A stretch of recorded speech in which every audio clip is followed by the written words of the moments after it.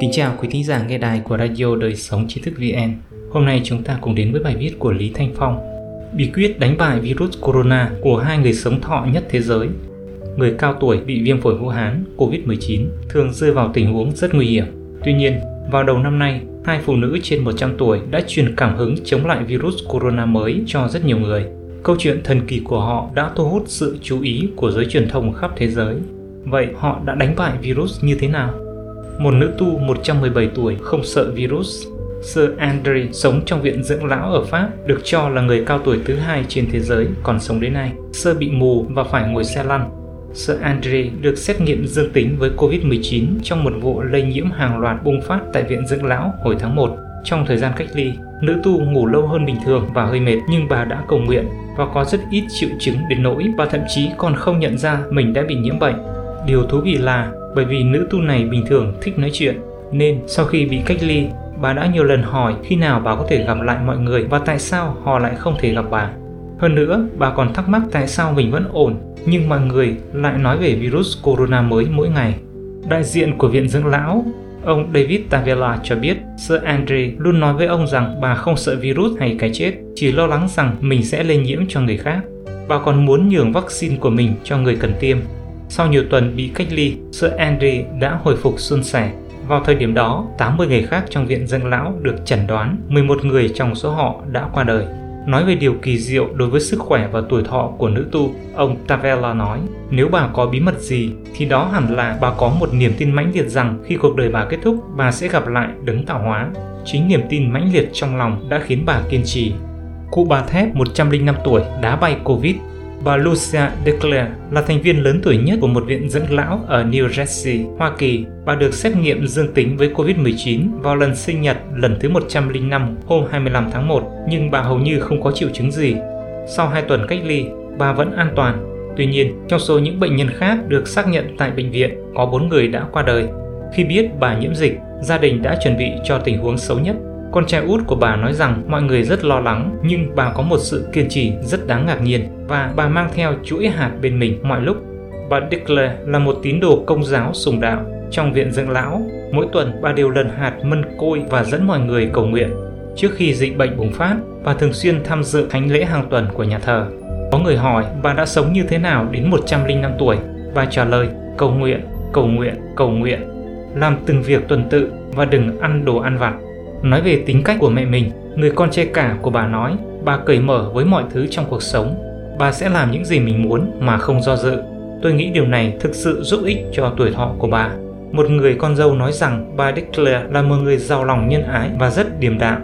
Sau khi trở về từ cuộc phiêu lưu, gia đình đã gọi bà bằng một biệt danh mới, Quý bà thép 105 tuổi đá bay Covid. Hai cụ bà trên 100 tuổi này rõ ràng có điểm chung là đều tin vào tôn giáo và tràn đầy niềm tin vào cuộc sống của mình. Có lẽ đây là yếu tố quan trọng để họ có thể sống sót qua nguy hiểm. Những người có niềm tin vững chắc thường có nhân sinh quan rộng mở, có mục tiêu rõ ràng trong cuộc sống và thường đối tốt với những người khác. Các nghiên cứu đã phát hiện ra rằng những người có giá trị quan tích cực như vậy thường có hệ miễn dịch tốt để chống lại virus. Những người theo đuổi hạnh phúc tự do có khả năng miễn dịch cao hơn những người theo hạnh phúc khoái lạc. Nhiều người biết rằng những cảm xúc tiêu cực như tức giận, buồn bã và sợ hãi có hại cho sức khỏe. Vậy thì theo đuổi hạnh phúc không phải sẽ tốt cho sức khỏe hơn sao? Cũng không hẳn vậy. Các nhà khoa học đã tiến hành nghiên cứu sâu và phát hiện ra rằng các hình thức hạnh phúc khác nhau cũng có sự khác biệt đối với hệ thống miễn dịch của con người. Các học giả phương Tây chia tâm lý theo đuổi hạnh phúc của con người thành hai loại chính. Một loại được gọi là hạnh phúc khoái lạc, nhấn mạnh đến khoái cảm và tránh đau đớn, thỏa mãn ham muốn của bản thân.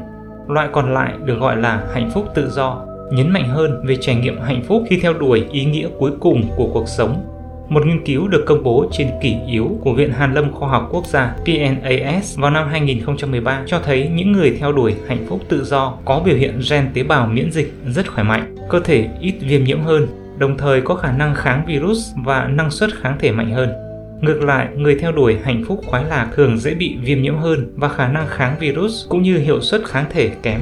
Nói cách khác, một người theo đuổi hạnh phúc tự do có khả năng chống lại virus tổng thể mạnh hơn và có nhiều khả năng tạo ra các kháng thể bảo vệ sau khi được tiêm chủng. Những người trân trọng giá trị cuộc sống có tế bào tiêu diệt tự nhiên trong hệ thống miễn dịch mạnh hơn. Nghiên cứu của các chuyên gia như nhà tâm lý học Julian E. Bauer của Đại học California, Los Angeles cho thấy rằng phụ nữ càng coi trọng mối quan hệ giữa các cá nhân, sự phát triển cá nhân và tìm kiếm ý nghĩa thực sự của cuộc sống thì hoạt tính của các tế bào tiêu diệt tự nhiên trong cơ thể họ càng mạnh hơn. Tế bào tiêu diệt tự nhiên là tế bào miễn dịch quan trọng trong cơ thể người, có thể tiêu diệt tế bào nhiễm virus và tế bào ung thư. Vậy nói cách khác, những người càng coi trọng giá trị cuộc sống thì khả năng chống lại sự lây nhiễm của virus càng mạnh. Các chuyên gia nhận định, đối với một người coi trọng giá trị cuộc sống, khả năng thích ứng với căng thẳng của hệ thần kinh tự chủ hoặc hệ thần kinh nội tiết của họ có thể được tăng cường, do đó hệ thống miễn dịch cũng sẽ trở nên mạnh mẽ hơn.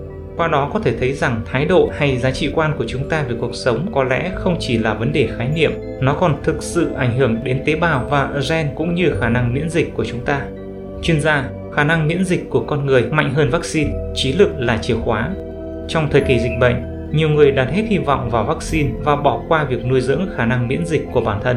Tiến sĩ Đồng Vũ Hồng, một chuyên gia về virus học và bệnh truyền nhiễm châu Âu, đồng thời là giám đốc khoa học của công ty dược Sunregen Healthcare Asia, chỉ ra rằng trên thực tế, hệ thống miễn dịch của con người quan trọng hơn vaccine. Vaccine chống lại virus bằng cách dựa vào một phần của hệ thống miễn dịch của cơ thể. Hơn nữa, vaccine chỉ dùng một lần và các kháng thể mà nó tạo ra có giới hạn thời gian. Trong khi đó, hệ thống miễn dịch của chúng ta là một hệ thống linh hoạt và năng động với khả năng chống virus vô hạn. Khi chức năng miễn dịch đầy đủ và khỏe mạnh hoạt động, ngay cả khi virus đột biến, cơ thể vẫn có thể tiêu diệt nó. Trong đợt dịch virus corona mới này, một số người trẻ đã tử vong ngay sau khi nhiễm bệnh. Một số trường hợp có vẻ như không mắc các bệnh khác, nhưng thực tế hệ thống miễn dịch của chính họ đã có vấn đề rồi, chỉ là bệnh vẫn chưa xuất hiện. Còn virus corona mới lại có thể khơi dậy những mối nguy hiểm tiềm ẩn trong cơ thể, chuyên gia Đồng Vũ Hồng nói. Do đó, cải thiện khả năng miễn dịch là chìa khóa quan trọng của vấn đề. Bà Đồng Vũ Hồng cho biết, ngoài chế độ ăn uống cân bằng, ngủ nghỉ và tập thể dục điều độ, thì duy trì một tâm thái chân thành, khoan dung và nhân hậu có thể giúp chúng củng cố và tăng cường hàng rào miễn dịch này. Như trong câu chuyện nói trên, hai người phụ nữ trên 100 tuổi chiến thắng virus corona mới này cũng có tâm tính nhân hậu, vị tha, cởi mở. Những người như vậy không dễ mắc bệnh. Các nhà nghiên cứu miễn dịch học tại Đại học Y khoa Baylor, Hoa Kỳ đã nghiên cứu khả năng miễn dịch của các học viên Pháp Luân Công, tin vào, chân, thiện, nhẫn và so sánh bạch cầu trung tính của họ với những người bình thường. Kết quả nghiên cứu được công bố trên tạp chí Y học thay thế và bổ sung. Họ phát hiện ra rằng hoạt động của một loạt gen liên quan đến miễn dịch trong bạch cầu trung tính của các học viên Pháp Luân Công, bao gồm cả interferon gamma, cao hơn đáng kể so với người bình thường. Interferon là chất quan trọng để cơ thể chống lại virus. Một phát hiện quan trọng khác là các tế bào miễn dịch của những người này có một cơ chế điều chỉnh hai chiều độc đáo. Trong điều kiện bình thường, không bị viêm, bạch cầu trung tính của họ có tuổi thọ cao hơn người bình thường và chức năng thực bào giúp tấn công các vi khuẩn ngay khi những sinh vật này xâm nhập vào cơ thể của chúng cũng mạnh hơn, vì vậy đưa đến tác dụng tốt hơn trong việc bảo vệ cơ thể. Trong trạng thái bị viêm, một khi bạch cầu trung tính loại bỏ các tác nhân gây bệnh lại sẽ điều hòa chuyển hóa tế bào, giúp nhanh chóng giải quyết tình trạng viêm nhiễm và tránh sự xuất hiện của hội chứng cơn bão cytokine, phản ứng miễn dịch quá mức. Tại sao trạng thái tinh thần hoặc niềm tin lại có ảnh hưởng lớn đến các tế bào miễn dịch của chúng ta? Tiến sĩ Đồng Vũ Hồng giải thích, bởi vì cấu trúc của cơ thể con người chúng ta không chỉ là cấu trúc phân tử, ngoài phân tử còn có nguyên tử và điện tử. Ngoài cơ thể vật chất còn có rất nhiều thuộc về vi mô, chẳng hạn như cấp độ tinh thần. Bệnh tật cũng không chỉ do một cấu trúc phân tử đơn giản gây ra, mà còn do nhiều cấp độ yếu tố gây ra. Suy nghĩ của chúng ta không nhất thiết bị giới hạn bởi một loại thuốc hay phân tử. Quý thính giả có thể truy cập vào trang web tri thức vn.org hoặc tải ứng dụng mobile tri thức vn để đọc được nhiều bài viết của chúng tôi hơn. Một lần nữa, xin cảm ơn quý vị đã đồng hành cùng Tri thức VN. Đừng quên nhấn subscribe, đăng ký kênh của chúng tôi và để lại bình luận ở bên dưới. Xin chào và hẹn gặp lại.